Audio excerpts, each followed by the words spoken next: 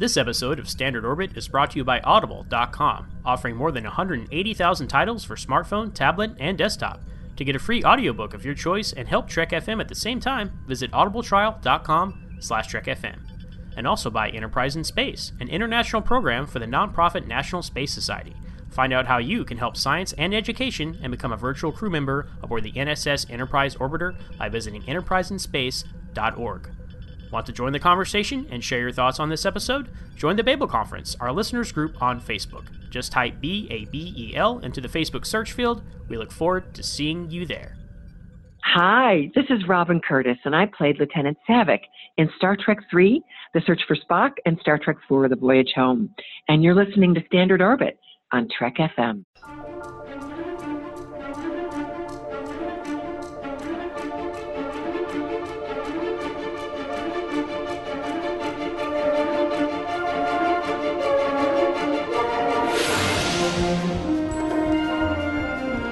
Risk is our business. It's like nothing we've dealt with before. My golly, Jim, I'm beginning to think I can cure a rainy day. I can't change the laws of physics.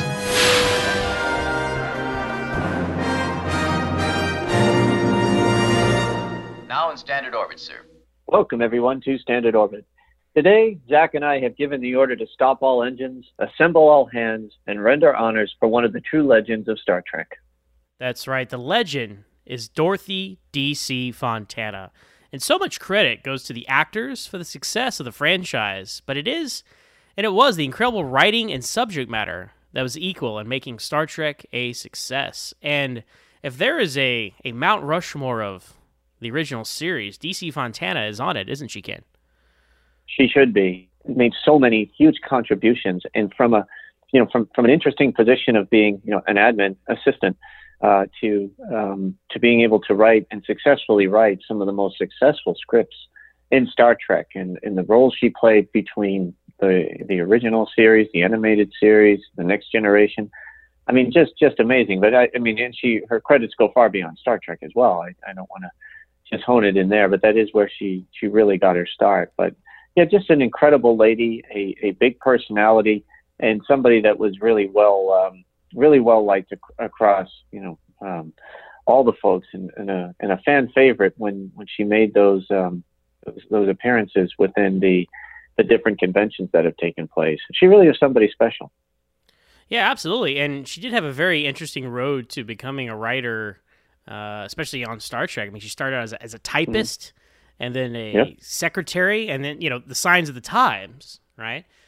She decided to use her pen name D.C. Fontana because, you submit a name like that, people aren't going to know if you're a man or a woman. You need to submit a script with Dorothy Fontana, being the 1960s and a lot of, sexism and chauvinism going on. That would get thrown into the discard pile without it being read. But you put D.C. on there, gets people's attention, the words speak for themselves, you get a job, and you take it from there, and Far Beyond the Stars, the Deep Space Nine episode, where they go back to the 50s sci-fi, they actually make a reference to this. I forget the character's name, but the character that Nana Visitor Kira, whoever she's playing in Benny Russell's 1950s world, it's a similar situation, and she was inspired by Dorothy Fontana, like that character, like, oh, I'm going to use my initials, and people aren't going to know that I'm a woman. So, I think it's very creative of her to get the job done that way, but sad that she had to do that. But everybody does know her as D.C. Fontana, and that's why. That's right. And I'm glad we're doing this show to, like I said, to take a few minutes and kind of go through what she contributed to the franchise, and I mean the holistic franchise.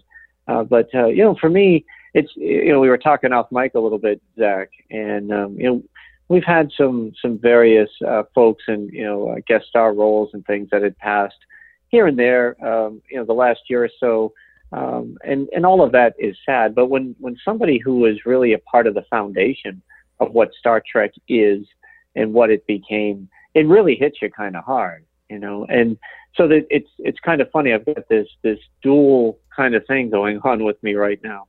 I'm very sad that she's gone, but I'm very happy for the contributions that she had, and I'm hoping that in her personal life she had a good run and was happy. I mean, she made a lot of people very, very happy. She made some huge contributions. So I'm at the one side, I'm mourning her loss, and on the other side, I'm really celebrating, what she's done for all of us, and celebrating her life.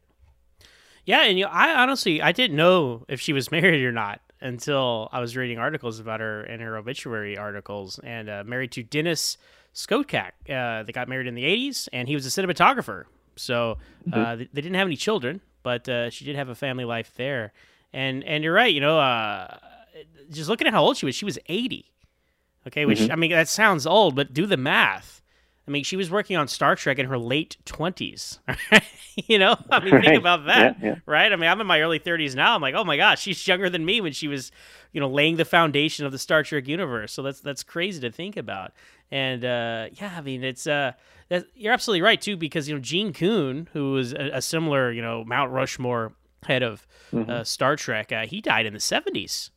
I mean, he was just as intricate in the creation of the show as Gene Roddenberry and DC Fontana, and he sadly didn't live long enough to see Star Trek's resurgence. So there's he doesn't get a lot of talk. Leonard Nimoy always made it a point to bring up Gene Kuhn when they were talking about the history of Star Trek, which is being the give credit where credit is due guy that Leonard was most of the time. He would always mention Gene Kuhn, and then of course Gene Roddenberry, he passed away more than 25 years ago, and Robert H. Justman, I think it was about 10 years ago now that he's passed away. So, all these big names you see in the end credits of Star Trek, they're starting to go too. It's not just about the actors, as we mentioned in our open. Yeah, it's funny as you do grow old and older. You see in a lot of the writings when they talk about mortality and the passage of time and how fast it truly goes, how real it seems. And, to us, I think, you still watch the original series as much as we do. So we're kind of, we're constantly 53 years in the past, so to speak, looking at things, and you see the names, you see the actors and all that stuff. And, you're taken back, and then you realize, ironically, the next generation will be the next generation. And I know we've seen, again, with guest stars and things like that within that series start to go, but yeah, it's happening quickly. It really is. So, yeah, but back to Dorothy. I first, thanks for putting this together and turn around. So this is Wednesday, the 4th of December, where we're recording this the day after notification, and it was Zach who sent me a text. I've been working. I hadn't been on social media, anything, when I got that note from you, and it just takes you out of your game a little bit. But so quickly to say, hey, let's get together and talk about her. And I think that's the best time to do it is fairly quickly, because it's so I don't know, it's just so in the present. And I like I said, I appreciate you putting all this together. Absolutely. So, being an original series podcast, it's only appropriate that we kind of look at her scope of her Star Trek work, and also, she worked on Star Trek beyond the original series as well. So we can touch on some of that for Dorothy Fontana. But she actually, looking back at how she even got into Star Trek, she worked for Samuel A. Peoples as a secretary, and Samuel A. Peoples, of course, wrote "Where No Man Has Gone Before," the second pilot. So there's a connection there. Then she worked on The Lieutenant, which is, of course, Gene Roddenberry's show. And then she eventually became working on Star Trek and was appointed the story editor after not a long time, because she was such a great writer. And she stayed on a full-time basis until the second season was over, and she went on to pursue some freelance work. But she kept in touch with Roddenberry over the years. She worked with him on Genesis 2, one of his many attempts at getting back into the game after Star Trek. But she also became a story editor and an associate producer on Star Trek the Animated Series, where she wrote inarguably the best episode of that show, and we'll get to that. And then, of course, went on to Next Gen. She launched Next Gen with Roddenberry, and because he brought Robert H. Justman and David Gerrold in, all his old friends from TOS, from TNG launched, and unfortunately that didn't last long. They all kind of went their separate ways. They had felt, Roddenberry, it wasn't the same as it was in the 60s, for good or for bad. But she did finally cap it off her Star Trek, her official Star Trek career with an episode of Deep Space Nine, and then did the fan film To Serve All My Days, the Star Trek New Voyages fan film, which starred Walter Koenig. So that's kind of the overview of her Star Trek career. But let's take a closer look at some of these episodes here, Ken, and any ones that stick out to you. Now, just looking at her overall body of work, she has her name attached to 10 episodes, right? But as we know, as a story editor, I mean, she had her hand in so much more because they would all pass through her desk. She would help kind of hone character and make sure things were consistent in the universe. And, the character of Spock alone was very influenced by DC Fontana. And I think we have her and Leonard Nimoy equally to really thank for the identity of that character as he evolved over the course of the show.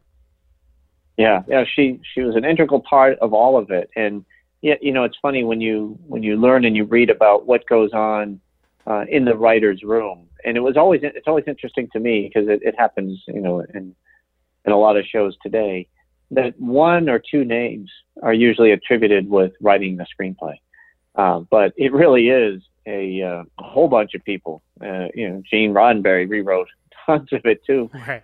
It's amazing how many people it takes to get one script together, and the work that's involved and the timeline that they have to do it in is incredible.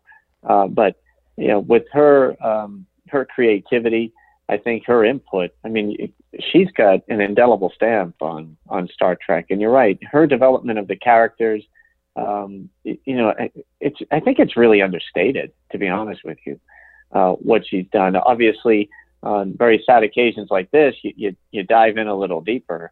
We always knew that she played a pretty big role. But when you see the list of these episodes and how impactful they were to the series, it really is like, wow, yeah, she was involved in, you talk about 10 episodes. She probably had a hand in probably 60 more of those 79 episodes. She had to have. Yeah, and just looking at the list here, Charlie X, good episode. I feel like when before I was really getting back into Star Trek as you do when you do a podcast about it every week, I was like, yeah, Charlie X. It was that one with the teenager guy and he had the powers or whatever. And then you rewatch, like, oh no, this is actually saying a lot about like puberty and growing up and loneliness and adolescence and learning about just finding your place in the world with superpowers, and it's like a dark origin story of like a comic book villain or something like that. And there's a lot there's a lot to that episode, and that was her first foray, and that's what kind of opened the door for her to continue on the show. I thought, I mean, to me, we're doing an episode review type of thing. Yeah, right. What I really liked about that Charlie X too was, it also said it spoke a lot about parenting or the lack of, or how important it is. And I thought that was a key piece for whatever reason, for all the different subject matter that they were covering with him and his character. That to me kind of, stood out. I don't know why, but it's just one of those things where terrible accident. He's alone. They do the best they can. They leave him with others, but it really was Kirk and Rand who took over to really try to guide and be good parents. And he had developed these powers and abilities that made it very difficult, obviously, and he wasn't ready. But like I said, not to get too deep into it, but it was, I thought, very cleverly done, well-written episode. I always enjoyed it. And, I'm looking at this list and, there's the ones that really pop at me, or I just go, man, those were great episodes. Was Journey to Babel, The Ultimate Computer, The Enterprise Incident. Those are the three, on this list. I just go, those were incredible and very action oriented too, which I think is pretty cool. Yeah, I mean, those episodes right there, those are definitive Star Trek. I mean, they lay the groundwork for so much that was to come. She introduced Spock's parents. She introduces so much of the Federation, like the Andorians and the Tellarites, and that echoes on through Enterprise and beyond, with them being founding members of the Federation. You get Ultimate Computer. You see the fleet. You know, you see more Constitution-class starships and war games and Deutronic computers, Daystrom Institute, you know, Richard Daystrom, that goes on for all the next eras of Star Trek. Enterprise Incident, of course, has the Romulans and the Klingon Alliance, and the ship is the same, and you know, so much of what came after Star Trek was had shades of that, the cloaking device, and just definitive Star Trek. And you know, also, like, you know, This Side of Paradise, right? I mean, that's really the first episode where you get to see, you know, Spock out of character, right? And that's what, but that was fascinating for people because he was so emotionless and had a certain, you know, way about him. And when you see him act out of character, that's what makes it so memorable, you know. And that connected with a lot of people, you know, all the iGrok Spock people back in the day, as I understand it. We're like, oh, he's Spock, he's dreamy, he's got a girlfriend now, you know. So people connected to that. And you speak about Charlie X being about parenting. I thought it was interesting, an episode on here that honestly I didn't really know she wrote, because I've seen this episode maybe like 2 or 3 times ever, was Friday's Child. And you know, I never really revisited that one. I don't think of that one as a good episode. So no, really, if there's one on here though, really, that's the only one that I look at. I'm like, you know, that really wasn't too good. Friday's Child, but it was about, you know, parenting, you know, and I think, and I believe I've read or saw an interview with her talking about it, and it was kind of her putting some of herself into that story. Like, not every woman wants to stay home and be a housewife, right? And that's not, right. You know, that's not like the overall theme, but there are definitely shades of that in the main character in that episode where she has the kid and she doesn't really want it, and, you know, dealing with all those factors. And, you know, based off her, you know, female perspective, she has a more unique perspective than this other, you know, all these other guys in the writing room who are male. Yeah, excellent point. I'm aligned with you. It's not one that I go back to very often, but I do enjoy, you know, watching any episode of Star Trek. But yeah, I think that perspective was probably very critical in the time, right? Because they talk about, I know people tease all the time about Star Trek's sex appeal, you know, with the mini skirts and all that. And I know we've talked to the fact that it was kind of a rebellious thing that women were doing back in the day, you know, to actually and express themselves a little bit more. And I'm guessing the truth on that is probably somewhere in the middle, right? When it comes to those outfits. But at any rate, you know, Star Trek was meant to be a liberating show, and she brought aspects to it, and demonstrably, you know, showing that you know, that women were an integral part, or at least she was, in making that show successful from the writer's perspective. And, you know, you look at it now and you look at Writer's Room, and they're so diverse, very different thought processes going into it. You know, people of all backgrounds putting these shows together. And to me, it's, you know, again, Star Trek in many ways, if they weren't leading from the front in the beginning, they picked up on it quickly, or in many ways they did lead from the front. And I think, you know, it's a real tribute to her talent that she contributed as much as she did. And I don't want to use the term that she was allowed to do any of that stuff. She earned that right. And, yes. You know, but it could be very easy for people to be dismissive, or, you know, especially in an all boys club, to kind of push that away. And, you know, you shouldn't be saying give credit to so-and-so for this and that. Like I said, I think her writing was so good and it stood out so well, that they realized it would have been foolish not to hire her full time to drive, which she drove as a story editor, and then with these 10 episodes that she created, you know, indelibly stamped in the history of Star Trek. And that's what I love about the original series is, you know, all the principles in which the rest of Star Trek is built upon. You know, it still has quirky 60s mindsets to certain things, but so many ways, not just in the stories, but how they created the stories. It goes to show that this show was ahead of its time. Absolutely. And, you know, look at the Enterprise Incident, right? She has a female Romulan commander, right? One of the most memorable guest stars on the series, you know, and as we said in a recent episode, you know, the other alien races had female captains and first officers before we did. So, you know, and she based that off of current events as well. the Enterprise incident. Now, as I understand it, there was a ship that kind of drifted into foreign waters, and there was a big international incident about it. And it's interesting that I know that she wasn't actually happy with how the episode turned out, the Enterprise incident, which is interesting because that's one of my favorite episodes, and I think regarded as a great episode by most people, by most fans. But when you create something and somebody like goes and changes it, no matter of how good it is, good or bad it might be, you're like, well, that's not what I wrote, and you guys changed it. So I mean, she didn't say she didn't like it, but she's like, well, I had a different idea for something, and they changed it. So it's always interesting to see that perspective, and that actually reminds me that she actually did a rewrite on The City on the Edge of Forever. I think everybody did. Roddenberry did. Everybody did. She yeah. did, right? Gene probably had a hand in it.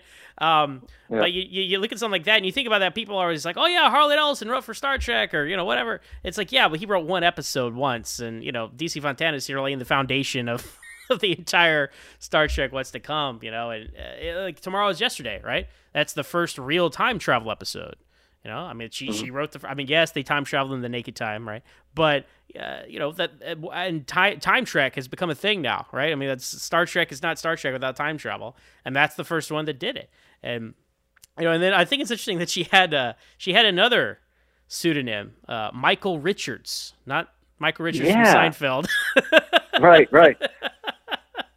But when she wrote the Enterprise incident, that was the last episode that her name was attached to. That was in the third season, but she wrote 2 more third season episodes, That Which Survives and The Way to Eden. So a couple of notes on that. That Which Survives is actually the last episode of the original series I saw. Like that's the last one I had left to see. And then when I finally bought those laser discs a few years ago, as I often talk about, I was like, I'm going through them, watching all the ones I just... there was probably about 4 or 5 that just hadn't seen for whatever reason. That was the last one, and that was whatever. I mean, not the biggest. I really have no opinion of it, really. So I can't really. Maybe that's why she put it under a pseudonym. I know she was working freelance. It might have been like a business reason, because you can't have certain names on certain projects if you're freelance or something like that. That might have been why. But I know for sure the Way to Eden, she had conceived that as something totally different. That was going to be like McCoy's daughter. And that completely changed to what it was. I don't think it's as bad as people say, but if I was Dorothy Fontana, I'd be like, yeah, I'm going to use my pen name for this one. So I would, yeah. I would definitely come up with some kind of crazy name like Zach Moore or something and attach it to. But yeah, I hear you. I'm not sure how any of that works and I know people are very sensitive and there's union rules and all kinds of stuff when it comes to writing. But there was so many people, and I think it was probably through Star Trek that I learned that so many people write with pseudonyms constantly. It wasn't just, she wasn't the only one. Yeah, Gene Kuhn did it as well. He wrote a few episodes under Lee Cronin. Right. And it's just, why? Yeah. It's just odd to me. But, be that as it may, 10 episodes that how think about it. There's a lot of TV shows now. But back in the 60s, there were 3 television networks, only 3. Take away the game shows, you only had pretty much, and the soap operas, which I don't want to degrade by saying that the writing on those isn't whatever. But you had a very limited amount of space, no pun intended, to come up with, a TV show, a plot line, and then an episode. And to me, very, very few people have the honor and the ability to write at a certain level where it's actually going to be captured, aired, your name attached to it, all those different things, and it's it's immortal. it's there forever, and how wonderful is that for a legacy? I know that the game has changed a wee bit, where there's so many different TV stations and streaming services and things like that. There's still there's a fair amount of writers that go with it, but still, it's an incredible accomplishment today for that to happen. think of how incredible it was for a woman in the 1960s to actually make that happen. That's, like I said, you couldn't just be a good writer and be successful. You had to be an incredible writer with, I think, a lot of tenacity and a lot of humility, knowing how many things change when you start writing these things, and to persevere and to do what she did. So, I'm in awe of all the writers on all these shows, not good or bad, because I always say to myself, could you do any better? You'd like to think you could, but if you ever tried to write anything outside of reports for school, it ain't easy. Yeah, I mean, she ended up writing 1/8 of the show. Look at it that way. So, pretty good percentage. Yeah, that's right. But she touched the first 2 full seasons. Yeah. In her editing capability, right? Absolutely. I'm sure there was a couple of words here changed here and there to make sure that the dialogue made sense when, somebody else came on board or whatever. So that's a tremendous amount of work. I mean, these folks were killing themselves to get these things turned out. Mm-hmm. And speaking about work, I mean, she basically became the showrunner for the animated series. That was my understanding of how the hierarchy worked over there. And she wrote what is indisputably and arguably the best episode of the animated series, Yesteryear. She brings back Sarek and Amanda from Journey to Babel, who she had introduced in the show. We talk about Spock's past, which was also referenced in that episode. Also, we tie in the Guardian of Forever, back before Harlan Ellison was suing everyone who tried to use his intellectual property, so we got that one last time. And it's a great episode, and again, it's about something, it's about like the rites of passage and dealing with loss as a child and family dynamics. I mean, there's so much going on in this animated episode, and it really does get you in the feels, and I rank it up there with among the best of all Star Trek, animated or live action regardless. I agree with you, Zach. I don't think I've ever given it its due in terms of ranking it like that when you look at your total episodes, and not that we've done a lot of shows like that. We've done a few, but I've never kind of sat back and said, okay, where does Yesteryear fit in to all that? And I would have to say it would be up there. It was one of the few animated episodes that I could truly watch and get into and enjoy, versus kind of not getting lost in the plot or being distracted by all the different elements that went into that show. Like I said, the crazy animation or sometimes the voices or whatever, it can kind of pull you out, especially when you rewatch it. Not taking anything away from the effort that was put into it, but filmation was unique. But Yesteryear, that would have been a great live action episode. It would have been a great 1-hour episode. There was a lot of things that that could have been pulled into that, and I really did. And it was clever too. I mean, I think is it fair to say it's the only real time travel where until Star Trek 09, I guess. It's the second time where Spock met Spock. Now that I think about it, yeah, I never put that together before until just now. But that was the first time I can remember where a future you goes back to see a past you or something along those. Yeah, the first time the franchise for sure. Yeah, and this episode, right? Because the animated series it's always gone back and forth between like, is it canon? Is it not? Does it count? Right. This one has always been considered canon, even when the animated series was kind of like that redheaded stepchild for for a while there in the franchise. Like, it has been referenced visually and in dialogue afterward. You mentioned Star Trek 09. There's a lot of Yesteryear in Star Trek 09, young Spock on Vulcan and bullies and things like that. So another foundational piece of Star Trek, even from the animated series, she's cranking out foundational Star Trek. So still had it in the 70s for sure.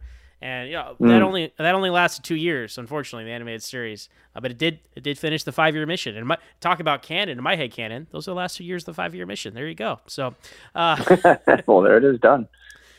So then when Gene Roddenberry got back control of Star Trek, at least for television, he brought his friends back from the original series, called in Robert Justman, David Gerald, and of course DC Fontana, and they co-wrote Encounter at Farpoint together, the launch of the Next Generation. And of all the modern era pilots from the Berman era of Star Trek, I think it's generally accepted this is the weakest one of them. But I don't know how much blame you can put on Dorothy Fontana for that, because she kind of wrote her own script, and then Roddenberry came in and added, the Q element to it, to the story she had already written, and kind of rejuryed everything around, and then he got co-credit, and that kind of started kind of like as I understand it, the souring of their professional relationship, where like she had done this and he had kind of come in and got co-credit and that kind of stuff. And, when you're just doing what you do, things happen, and you never know what happens professionally. But she did stay on, for the rest of the first season, but she didn't go on to write any episodes just herself for Next Generation. I mean, she was part of the Naked Now with John D.F. Black, who wrote The Naked Time. So, very much an original series inspired episode there. And, a couple more, but I don't know if you have anything else to say about these. But actually, Heart of Glory, she co-wrote that with Maurice Hurley and Herbert Wright. Maurice Hurley, one of the executive producers for Next Gen the first couple of years, invented the Borg. A very interesting character. He was the focus of Shatner's documentary Chaos on the Bridge. Just a very interesting guy. Heart of Glory is actually my favorite Next Generation Season 1 episode. It's really the first Worf episode. It kind of establishes the Klingons in the 24th century, and I just but it was like they were still TOS kind of enough. Like it wasn't all just like Viking samurai, honor, glory, die tomorrow. Like that's great. We all love that, but it gets old after a while. So these are kind of some more interesting characters, and it's Von Armstrong's first appearance on Star Trek, and he goes on to be very, very, very many characters throughout all the series, aliens, humans alike. Probably best known to play Admiral Forrest on Enterprise. But anyway, I always thought it was interesting that she had a hand in that. I don't know how big a role she played in writing that episode, but that's my favorite from Next Gen Season 1, and I'm glad that that she stayed on long enough to be a part of it. Yeah. I mean, her contributions there. Again, it's funny. I don't remember ranking pilots before, and but like all things through context and lenses change. They change in time or whatnot. But I always thought Encounter at Farpoint was a good kickoff to the new series. I didn't dislike it. I remember when it aired, the first time, and how excited we were to have Star Trek back on TV and to see if they could pull it off. And maybe because it reminded me a little bit of the motion picture with kind of the cerebral piece of it. You're solving a mystery that's cleverly done. Let's put it that way. And you had Decker and Ilia in it as well, so that was very yeah, you certainly did. So there were definitely a lot of connections there. Well, but speaking of connections, though, Ken, I think the McCoy scene between him and Data is perfect, and I have no doubt that she played a role in that, having the voice of McCoy coming through. And people say, "What's the best appearance by an original series character in the Next Generation era?" I'm like, probably McCoy in the Counter of Farpoint, because it's just enough. They don't even say his name, but you know who he is, and it's so on point and perfect. And I believe that she definitely had a hand in finding the voice of that character again all those years later. So yeah, I'm sure she did. But that's an excellent point. And I agree with you too on Heart of Glory. I think that is by far the best episode of it. It was certainly the most exciting, and that's what I like about her, is her ability to to write a good story with good drama. But I also like the ability to mix that drama. That's very Boston of me. That drama with good action as well, like she did in the Enterprise incident or the Ultimate Computer. Yes. And doing that again in Heart of Glory, and having a little bit more upgraded effects as time went on. But that was very good. Like I said, she was something special, and she definitely helped frame the next generation. And I know a lot of people are critical of the first season. I think for good reason here and there, but it did find its legs with a lot of the things that they established very early on. Yeah, definitely. I think that last stretch episode, which Heart of Glory is part of, is probably a really great stretch episode. It's Arsenal of Freedom, Skin of Evil, Neutral Zone. There's just some great Star Trek in there. And there is. She went on her way after Next Generation Season 1, as David Gerald did, as Robert Justman did. But she did come back for Star Trek for one last script, and that's Dax, which is the first season episode of Deep Space Nine, where Dax gets put on trial for something her previous host did, Curzon did. So, right. Courtroom drama, and the grand tradition of Star Trek courtroom dramas. She actually, looking at her resume here, DC Fontana hadn't really played a role in any of those, so I'm glad she got to enter her name into that catalog there. And it's a pretty good episode. It's season 1, so you're still trying to figure out what these Trill are all about, and it's actually an interesting idea. Like, if you were like basically a reincarnated version of someone, are you responsible for their crimes? So it's a very, very highbrow kind of sci-fi idea, and people don't really. There's the Trill and all that. Their whole species. There's so much more that's done with them throughout the show. People don't really focus in on this one, but I think it's a solid episode. I don't, and that was her last appearance on Star Trek, or her last on-screen credit on Star Trek, I should say. Yeah. It was, it was a fine episode. To me, you're right.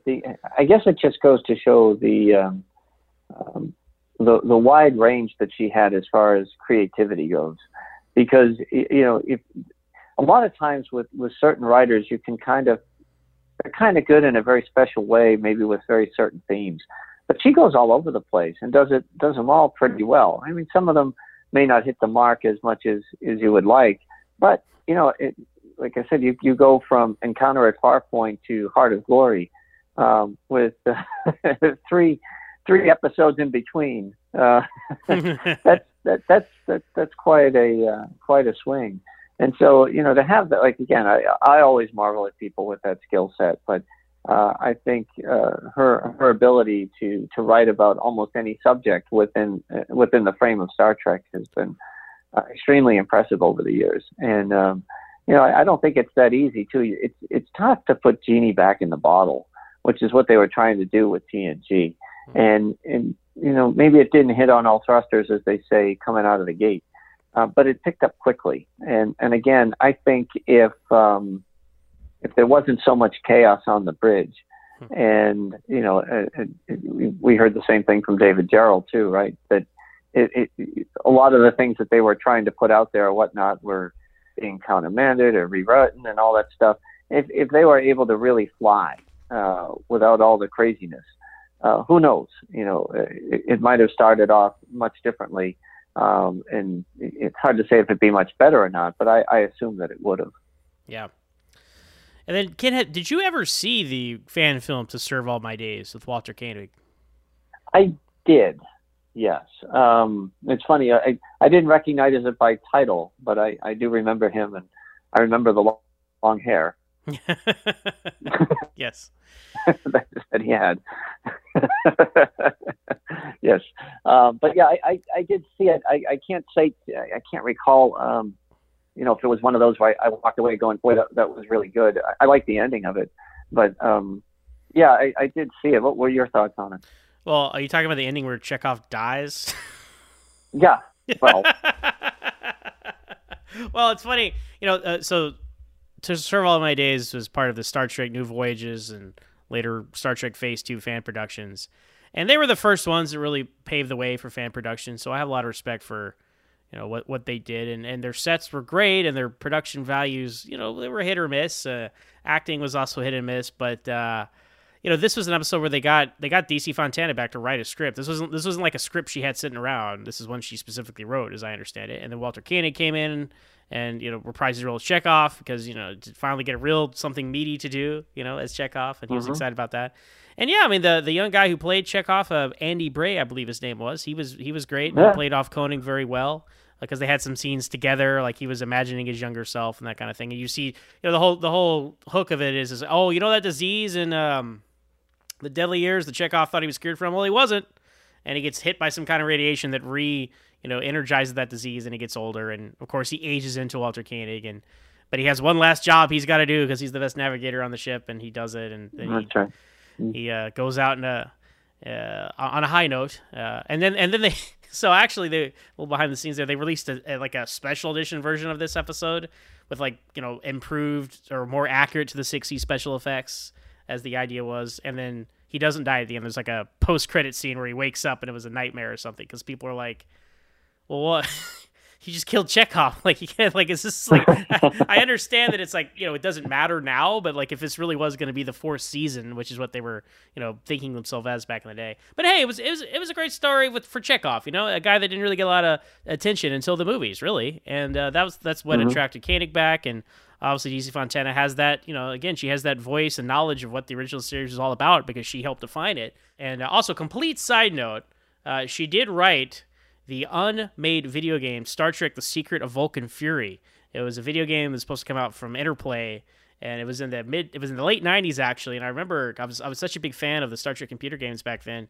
I couldn't wait till this came out because they got the voices of all the original series cast back, and they recorded them, and they were like coming soon. There was these awesome trailers. Man, I cannot wait for this game.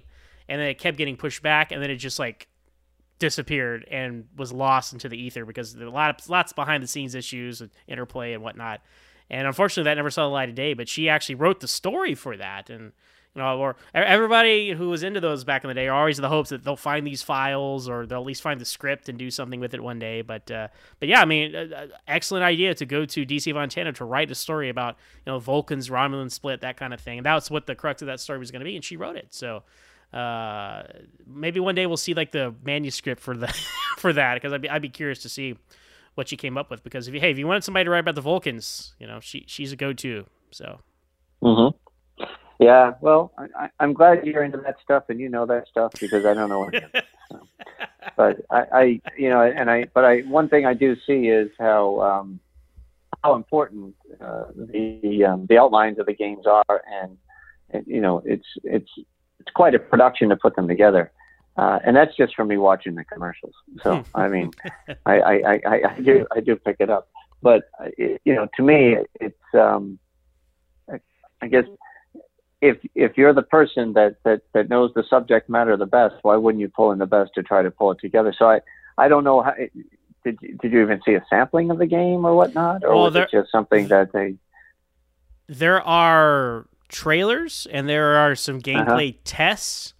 And there's lots of like production artwork and that kind of thing, but it never got released in a completed form. That was kind of the problem. Like they kind of their reach exceeded their grasp of what they were trying to do with that game, and then Interplay just had to cut costs and they shelved it, and that's all there was to it. But it sounded like it basically was about some kind of ancient weapon from the Romulan Vulcan split, and they were trying to find it.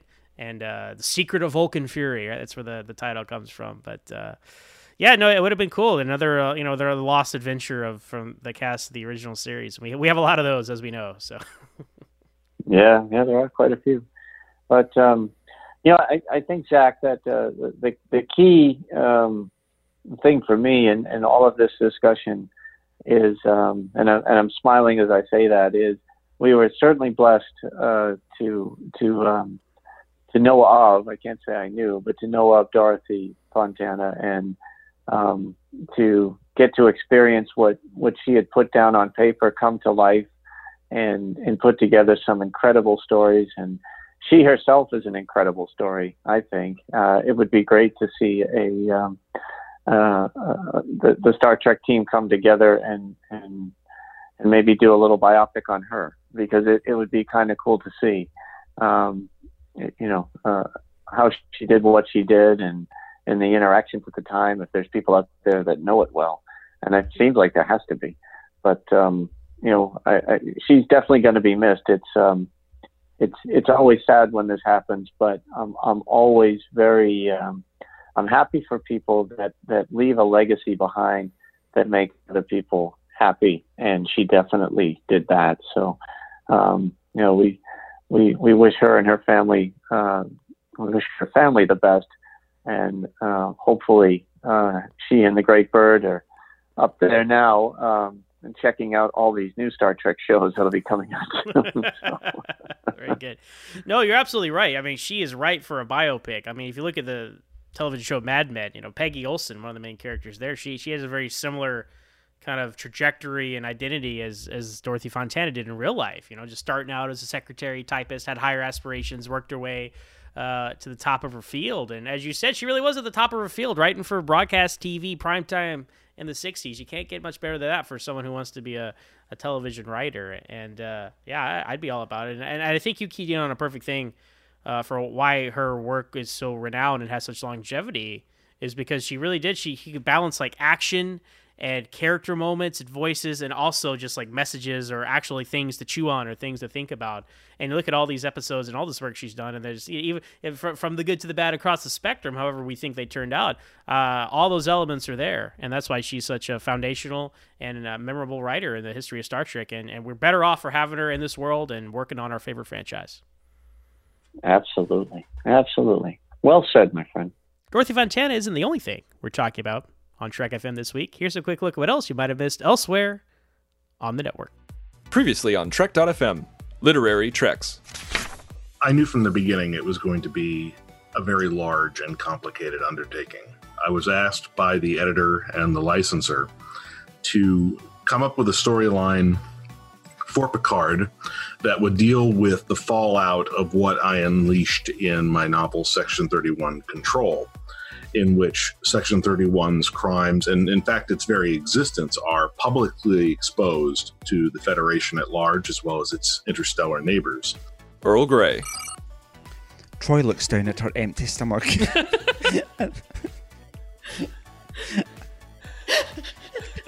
Let me do this part. I'm going to act it. Okay. Troy looks down at her empty stomach and frowns telepathically. Oh, I wish. Listeners, you couldn't see it, but I did that. Oh, okay. LaForge. Computer, locate a big thing of chips. To the journey! What about the Basics planet? That planet's not bad. There's a lot of wide open spaces. You just have to avoid going in the caves. Yeah. I mean, anthropologically speaking. No spelunking on that planet. You can spelunk on the Borg Una complex, but you can't spelunk on that planet. No. The Edge, a Star Trek Discovery podcast. That he was taking the new body out for a ride. Yeah, that was great. I mean, it was a great line. It just doesn't really fit what really happened. Like, he wasn't out there dating other people, you know? Like, well, he was trying to figure out who this new Culber was, you know? No, I know, but it was like funny. It was lighthearted. Right. It just doesn't fit what he actually did. And that's what else is happening on Trek.fm. So check out all these shows and find out what we're talking about in your favorite corner of the Star Trek universe and beyond. You'll find us wherever you get your podcasts. If you're an Apple user, you can get the show on iTunes or the Apple Podcast app. Be sure to hit the subscribe button. That helps us out greatly and makes it easier for other listeners to find the show. If you're not an Apple user, we've got you covered as well. You can find our shows on Stitcher, TuneIn, Spreaker, SoundCloud, Windows Phone, and of course, you can stream and download the MP3 file from our website and grab the RSS link as well. If you would like to get in touch with us here at Trek FM, you can always find us on trekfm/contact and look at the sidebar on the show page, or you can go to speakpipe.com/trekfm and please leave us a voice message. You can also contact us through Twitter at TrekFM, Facebook at facebook.com/TrekFM, and the Babel Conference. Type the Babel Conference, that's BABEL, into the search field on Facebook, or go to our website at trekfm.com and click discussion on the menu bar. Another way you can help us keep all of our shows coming to you each week is to become a patron of the network on Patreon. If you visit patreon.com/TrekFM, that's patreon.com/TrekFM, you'll find our current goals and different milestone contribution levels along with all the great perks we have for you. These perks include early access to content, exclusive content, producer credits, seats on our content development team, and more. We really appreciate any support you can give us and hope you'll join the team. Again, you'll find the details at patreon.com/TrekFM. Speaking of Patreon, thank you as always to our associate producers for Standard Orbit. They are Norman C. Lau, Nick Anastasio, Tim Robertson, Richard Marquez, Corey Elrod, Dan Rhodes, and Mike Richards. Your contributions, your help, your support, they mean the world to us, and we appreciate you being associate producers on Standard Orbit. So to find me on the interwebs, you can find me on Twitter at BostonSCPO. As for me, you can find me on Twitter at MoronZach, that's MOOREONZACH. I'm also the host of my own podcast, Always Full into Smallville, where we talk about each and every episode of that young Superman show. You can find us on Twitter at AlwaysSmallville with one S. I'm also the co-host of Franchise Fatigue, a podcast where we look at sequels, remakes, movie franchises, and when a franchise gets fatigued. You can find us on Twitter at UFP Earth, part of the United Federation of Podcasts. So thanks everyone for listening, and join us again next time here on Trek FM for another episode of Standard Orbit.